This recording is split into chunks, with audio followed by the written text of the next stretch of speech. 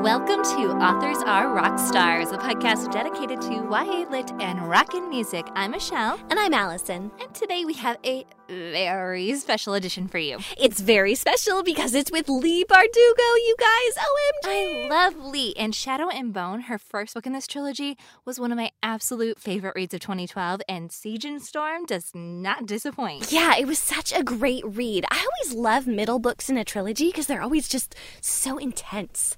Well, anyway, let's get to the interview.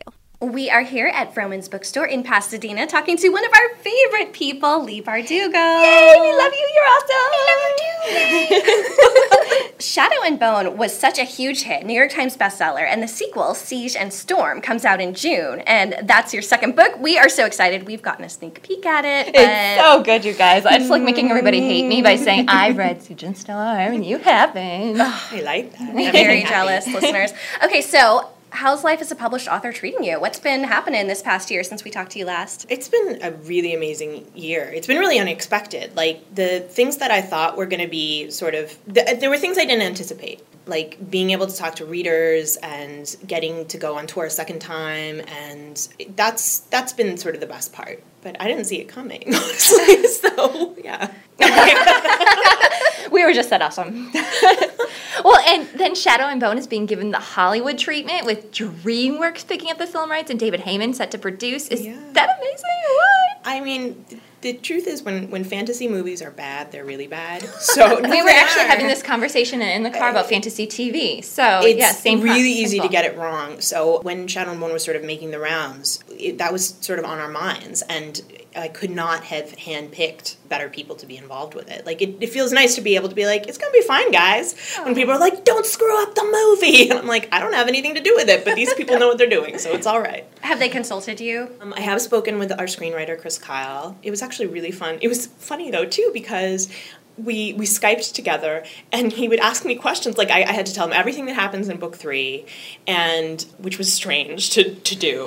And then he asked me questions, like, he'd be like, well, does the Darkling really have feelings for Alina? And I was like... And I started giving him my standard answers. I was like, bob and weave, Leigh, bob and weave. You know, because, like, those are not things I want to disclose. And then I was like, oh, I should actually tell him I guess this guy what's needs going to know. on. Yeah, so I actually had to send him some emails after and be like, okay, these are not the... Let me tell you the what. So, but it was very cool. He had great questions. And, again, it's a nice feeling to feel like somebody gets your story and gets your characters and isn't going to run roughshod over them. Yeah, well, that's so good. I'm glad you have such a good team working on your I am too. Your baby. I'm enjoying the dream casting that's happening over on the fan page. I've been voting. Who have you voted for? Okay, I know he's too old, so it's not going to happen. But I would really like the guy who plays Hook on Once Upon a Time to be the Darkling. Really? I think he's cute. I need him to shave, and then I'll be able to. But I think he's so cute. He is cute. He's very cute. The Darkling has to be cute. And that transitions nicely to my next question for you. Yes. I think last time we chatted, I think it was off the record, but we were talking about how readers were probably going to get really excited about Mal or the Darkling, and there were, maybe going to be like a little divisive element there. So how has that gone now that the book is out? Like, is there Team Darkling? Because I'm still Team Mal. There seem to be two very strong contingents. And it's often a little bit crazy to see that play out. Like, I'm on Tumblr a lot. Like, I love Tumblr. And so I often see that playing out in the Shadow and Bone tag. And there's actually been some really interesting discussions about it. What I hope is that I've never seen it as a love triangle. The weird thing is that before I was in YA, I understood a love triangle to be like, A is in love with B is in love with who's in love with C. Oh, yeah. Do you know what I mean? Mm-hmm. But in YA, it's usually like B and C are in love with A, and A must choose between B and C. That's so true. But I don't really see these relationships that way, and I don't see any of the relationships in the book that way. Like, it's not kind of an equilateral triangle. There's love and lust and friendship and nostalgia and political machinations and, sort of all of the things that are going on in people's lives that don't just have to do with romantic choices. So what's been cool for me is seeing that people actually talking about it and arguing about it and, Alina's past and Alina's future and the future of Ravka, and I'm like, yay! So yeah, I kind of love all that stuff, honestly. Maybe that's terrible, but I like it that people are so invested in that. And hey, when you create two cute guy characters, it doesn't matter what's really happening in the story. People are going to get excited about it, like outside of the story, Which I am fine with. It's fun. I I do takes that on too. a life of its own, sort of. Yeah. It really does. And I love that you post your fan art. That is so cool. You have some gorgeous stuff. I have maybe fan jewelry too, like that. I have one of their pieces for Cassie Clare's series. I have a little Vivian angel. Hable. It's Hable Design. HableDesign.com. Beautiful work. I don't make any money off of the jewelry, but we do donate a portion of every sale to Reading is Fundamental. When she first got in touch with me, I actually didn't know about her jewelry, and I was like, I don't know, and then I saw her stuff, and I was like, holy wow, yes, please do this. And we're going to have new stuff coming out for Siege and Storm, too, I'm so and excited. some new pieces that I'm really excited about, but she's amazing. And the fan art, honestly, emotionally gets to me. I mean, it really, I'm actually going to tear up. There are certain pieces, like when I was working on Ruin and Rising, which is the third book in the series, I mean, I wrote books 1 and 2 in kind of like a bubble, where nobody had ever heard of either, so it was kind of like, I can do whatever I want, and nobody was sort of in it with me other than my wonderful editor and my agent. But book 3 was a little different, because I would sort of work and then I would check the tag, and there would be like these beautiful edits and like fan mixes and this incredible art, and it was like, it's a way of seeing your world completely differently. Like, it almost feels like I didn't write it, like it's somebody else. I'm seeing it through somebody else's eyes, and it is just an incredible experience. So it's like my favorite thing. So share your fan art with Lee. listeners, share. Yes, please. Oh my gosh, please do. And people are so hard on themselves. They're always like, I did this in 10 minutes, or this is so terrible, or it just didn't turn out the way I wanted. And I'm like, dude, if you could see what I draw, like, that's amazing. Like, quit. And also, it's like, I just love seeing what people see. Like, people are always like, who do you see as the Darkling, or who do you see? And I'm like, it doesn't matter what I see. Right. Like, you have what I see on the page, and now I want to know what's in your head. Like, I love seeing castings and all that kind of, because it's fascinating to me, So, yeah. That's so cool. Well, we know your readers are excited about Siege and Storm. Again, I read it. Do you want to give them a little teaser about what they can expect? Yeah, well, the Darkling... Other than, it's awesome. Well, the tagline that we've been using is Darkness Never Dies. So, obviously, the Darkling is back. And dum. Yeah, Alina and Mal are on the run, and you can expect a lot of new characters. Pretty much all the book 1 characters will be back, so you'll see them. New characters are awesome. I just have to say, when we were talking about team, I'm team new character. I think we talk about them later, but that's who I'm team. I'm guessing it's Sturmhond. Yeah. I'm excited. Sturmhond is... I was going to say, I didn't want to spoil, but that's our next talk about them later. Oh, sorry, okay. And the first 5 chapters are online right now. Yes. So I think a lot of your loyal readers have probably devoured those immediately, and We've actually gotten already a couple of Sturmhond castings. Oh, so that my goodness. And I am really curious about that one, because, I mean, I hope that he reads as funny. Like, that is the goal. So I think that makes him more challenging to cast, honestly, because funny is tough. Yeah, I can't think of anybody right Not that many hot, funny people out there. No. I'm just saying. Hot guys, time to hone your comedy skills. Right? Yeah, no, was he as much fun to write as he was to read? He is my favorite character to write. There's no question. I mean, I think that's partially because there's a lot of darkness in the books, obviously, like literally and figuratively. And it was sort of a pleasure to write a character who wasn't ever questioning himself. Like, all my other characters struggle with moral quandaries and with themselves and with their choices. And Sturmhond's basically like, I know what I like, and it's money. So, it was fun to write somebody who has great confidence and clarity of intent. And he just kind of he was instantly there. Like, some characters just show up ready to work. And I'm like, all right, I don't really have to. Although there are some times when I'm like, I know he needs to say something witty, and I'm like, I got nothing for you. I am tapped out. So that is challenging. Comedy is really challenging. I mean, the fear is always that it will fall flat or that people won't find it funny, but I really did enjoy writing him. And the only danger was that, he could have just taken over the entire book, and he would have been happy to. He's one of those, he's a character who loves to talk about himself. He reminds me of Puck. I'm trying to think of casting. I'm sitting here while you're talking, and I'm like, I think of another I keep on thinking of characters that are fictional. Like, I can't think of a real boy, but I'm like, he kind of reminds me of Puck. If Puck were real, I've gotten Puck. I've gotten Peter Pan, Han Solo. Oh yeah. I actually think he's a little bit Lando Calrissian. Nice. I thought he was Han, but he's a little Lando too. So, and there's one fictional inspiration that I can't talk about because it's a spoiler. I'll tell you guys after. But we are just so mean to our listeners with this interview. But your book is one of my favorite books ever, so I can't help but be like, ha ha ha, people.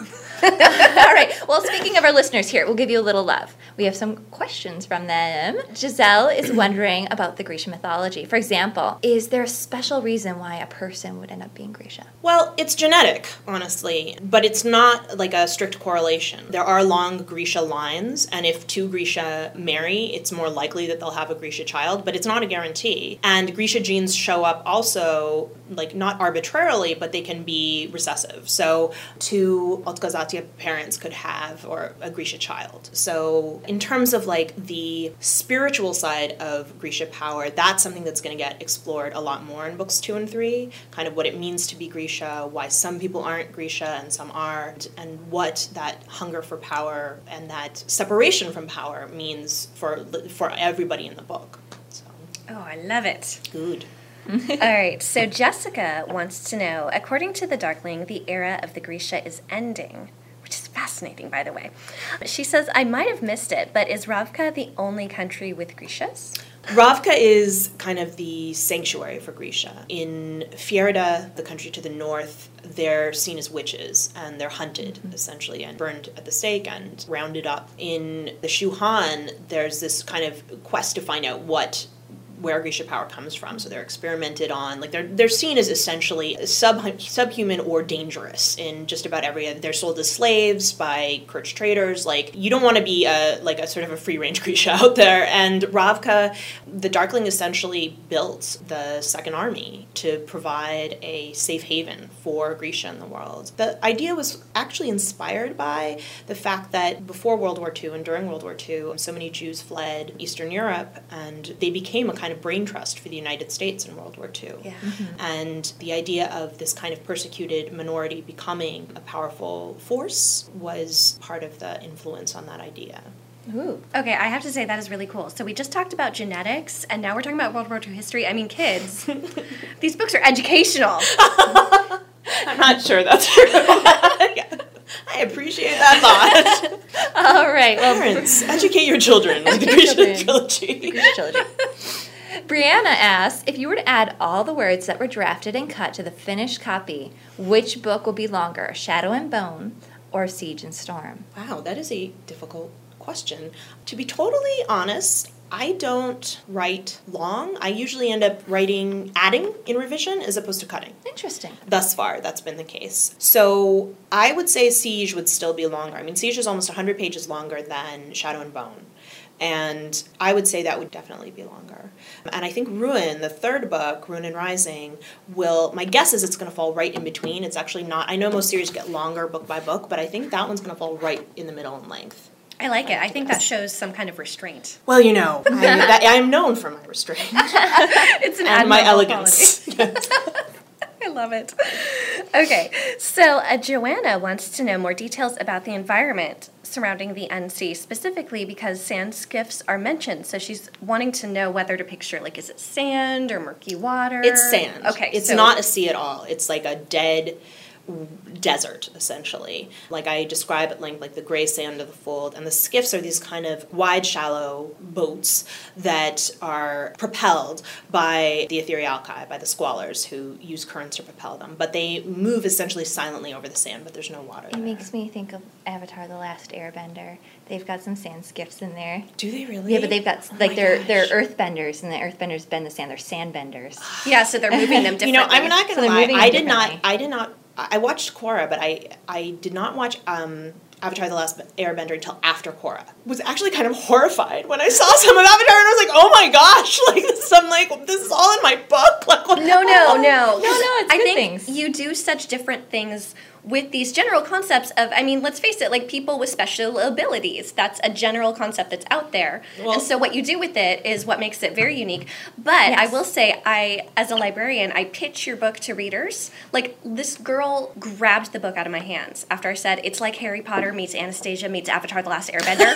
that is a great pitch, actually. It really works. And I mean, of course, like, there's so much more I can say about it, but when I just want to recommend it to someone, I need a quick pitch. That's how I do it. And one of my favorite descriptions hold of the on to it. book that came up, I think, on Book Riot was, it's if Durmstrang were cool. Like, and I was like, that is awesome. I love it. I'm going to use that one too. Amarani Ra, sorry if I just totally butchered your name, would like to know if you are writing another story set in the Gracia world, or are you going to let it go after this third book comes out? Okay, when the trilogy is over, it is going to be over. Okay. Like, y'all are going to know that it's over. But everybody dies. No, I'm kidding. Everybody dies in chapter 2, and then the rest are just farm subsidies. Yes, yeah. So I do have some ideas for books set in the same world, and there are certain characters who I could definitely see getting their own books. I'm just not sure if that's going to be the next thing I write, or if there's going to be kind of a palate cleanser book in between. I would kind of like to write something set in our world, and just, be able to be like, she ate a peanut butter sandwich instead of she feasted on nut spread from the Isle of Maru. So, like that's, for instance. So I'm sort of just going to wait and see until, right now I'm completely focused on promotion, but I've pitched a few ideas and I'm working on a few things, and I can't really say more than that at this point. It's top secret, but we will follow you anywhere, so whatever you write. Anywhere.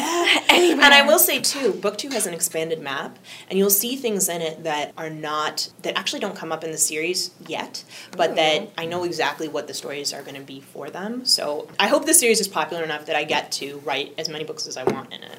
I have a feeling. Okay, well, good. Yes. So Laura would like to know what it was like to write that last book in the series. We've talked a little about it, Ruin and Rising. So you finished writing it recently. What was that experience like emotionally? It was crazy emotional, actually. I used to sort of smirk at authors who would talk about how painful it was for them to do bad things to their characters, or they'd talk about how, they'd say that they cried when they wrote a particular thing, or there's some movie where Diane Keaton is like crying in front of the keyboard. I'd be like, come on. I was like, that's just, and now I've had to eat so much crow because I wept, I cried a river while I was writing that book. And even writing the good times and the bad times in it, there was something incredibly emotional about saying goodbye to all of these characters, and also to, I guess, playing out some of the things that I had always known were going to happen, but had been very abstract. Yeah. And then actually writing them was incredibly intense. So I hope that people will have a similar response. I hope that they'll feel the same level of emotional investment. And I think that was part of it too, was knowing that there are other people who care about the characters. Mm-hmm. Before, it was they were less real in a way because they only existed for me. So yeah. Oh, that's amazing. I'm getting emotional just thinking about it. So I'm not the only one. I was telling Lee before the interview that you will tear up when you read Siege and Storm, so have tissues ready, people. Have them ready. And I always joke about that. People will be like, I'm having the feels or whatever. And I always, I'm always I'll joke about your tears keep me young or whatever. But the truth is, for me at least, I actually really don't enjoy doing bad things to characters. I think that's part of why none of my characters. That's interesting because we just had Jennifer Bosworth in here right before you, and she was talking about tormenting her characters and going. I know a lot of authors love that. And I am always like, no, I really don't like doing it. And I'm glad that I think this is why babies. I love my babies. But it's also more I'm glad none of them are really like me, because honestly, I would want to just write stories. I actually have a secret Ruin. I'm on Pinterest all the time. It's what I do instead of reading reviews. But, good decision. Really, it's my drug of choice. But I have boards for Shadow and Bone and Siege and Storm, and I have a secret Ruin and Rising board. You know, you can have secret boards. Yeah. And I will sometimes just pin nice things to it because I'm like, these are nice things that happen. I like it. That's so therapeutic, right? Because I kind of just want to have everybody be happy, but that's not an interesting story. And the fact is, you can't. Yeah. I don't like to feel. I think whatever happiness and whatever sorrow and whatever happiness and whatever comes your way in the book, it has to feel earned. Whether it's a declaration of love or it's a death. Whatever it is, it can't feel arbitrary. It has to feel earned for the reader. And but for me, it's not easy to write those things. Yeah. Okay, well, let's stop being emotional. Okay, let's do fun stuff. So we asked you a traditional karaoke question last time. We have a new music-related question. First, I just also want to say thank you to all the people who submitted questions. There were so many to choose from. You guys we were sitting here, we're like, we can't. But that makes me so happy. Yes. I feel like I give so many interviews and write so many blog posts that I'm like, what could anybody possibly want to know? What could anybody possibly want to know about me? There were lots of questions. There were lots of great questions, and we're sorry we couldn't include them all, but Thank you. Good. All right, so music. Music. If the Darkling was making a mixtape Oh, for Pete's sake. for Elena, what would it be? What would be on it? Talking about? The Darkling doesn't sit around making mixtapes. He has people to do that for him. Oh. Like, can you imagine? Oh my god. I like to think that he secretly sits there making mixtapes in his The spare Darkling time. is not that emo, okay? He's just, he is a man with a big to-do list. Like, he does not make mixtapes. No. Nothing. Okay, well, would anyone make a mixtape for anyone? I really want to know. This is important. Did you watch Avenue Q or something recently? I was watching. No, a mixtape. Perks of Being a Wallflower, actually. Okay. Well, here's what I can say. I don't know if this is going to scratch the itch for you, but first of all, I'm going to be doing a Siege and Storm playlist on novel sounds, which is a great, if you like reading about music and books, that is a fantastic blog. It's one of my favorite blogs. The way that I use music when I write is I kind of have certain emotional prompts, and I did this thing with Ruin and Rising that I'd never done before. Usually my policy had been, like, I don't listen to anything really with lyrics or any strong emotional thrust, like, when I'm working. It's, like, just basically, like, Fortet or, like, Rat-a-tat or, like, you know, something that just has a beat.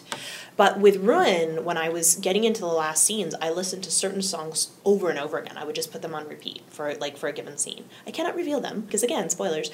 But I can say, like, for Siege, like, for the Darkling, as far as I'm concerned, his, like, theme song is Running Up That Hill. It's the placebo version of the Kate Bush song. That is, like, his, like, that would be his, like, entrance music, you know? So I suppose that he might, in another universe, put that on a mixtape. Yeah, there. I submit. Okay, well, I have to call attention to the fact that you actually worked out a really amazing answer to the mixtape question. Because I twisted myself into a knot. Thank you. You're a genius. Yes, a genius. And thank you so much for coming here and chatting with us today. Thank you for having me. I love you guys, and I love your podcast. And you guys interviewed me last year when nobody wanted to interview me. So this is nice. It's nice to be back. Thanks to Vroman's Bookstore in Pasadena for providing the awesome conference room for us to record this interview in. And thanks to Lee for being so awesome and letting us interview her again. Now, listeners, don't miss the release of Book 2 in the Grisha trilogy, hitting bookstores everywhere on June 4th. All right, well, we'll be back again soon with another Authors Are Rock Stars.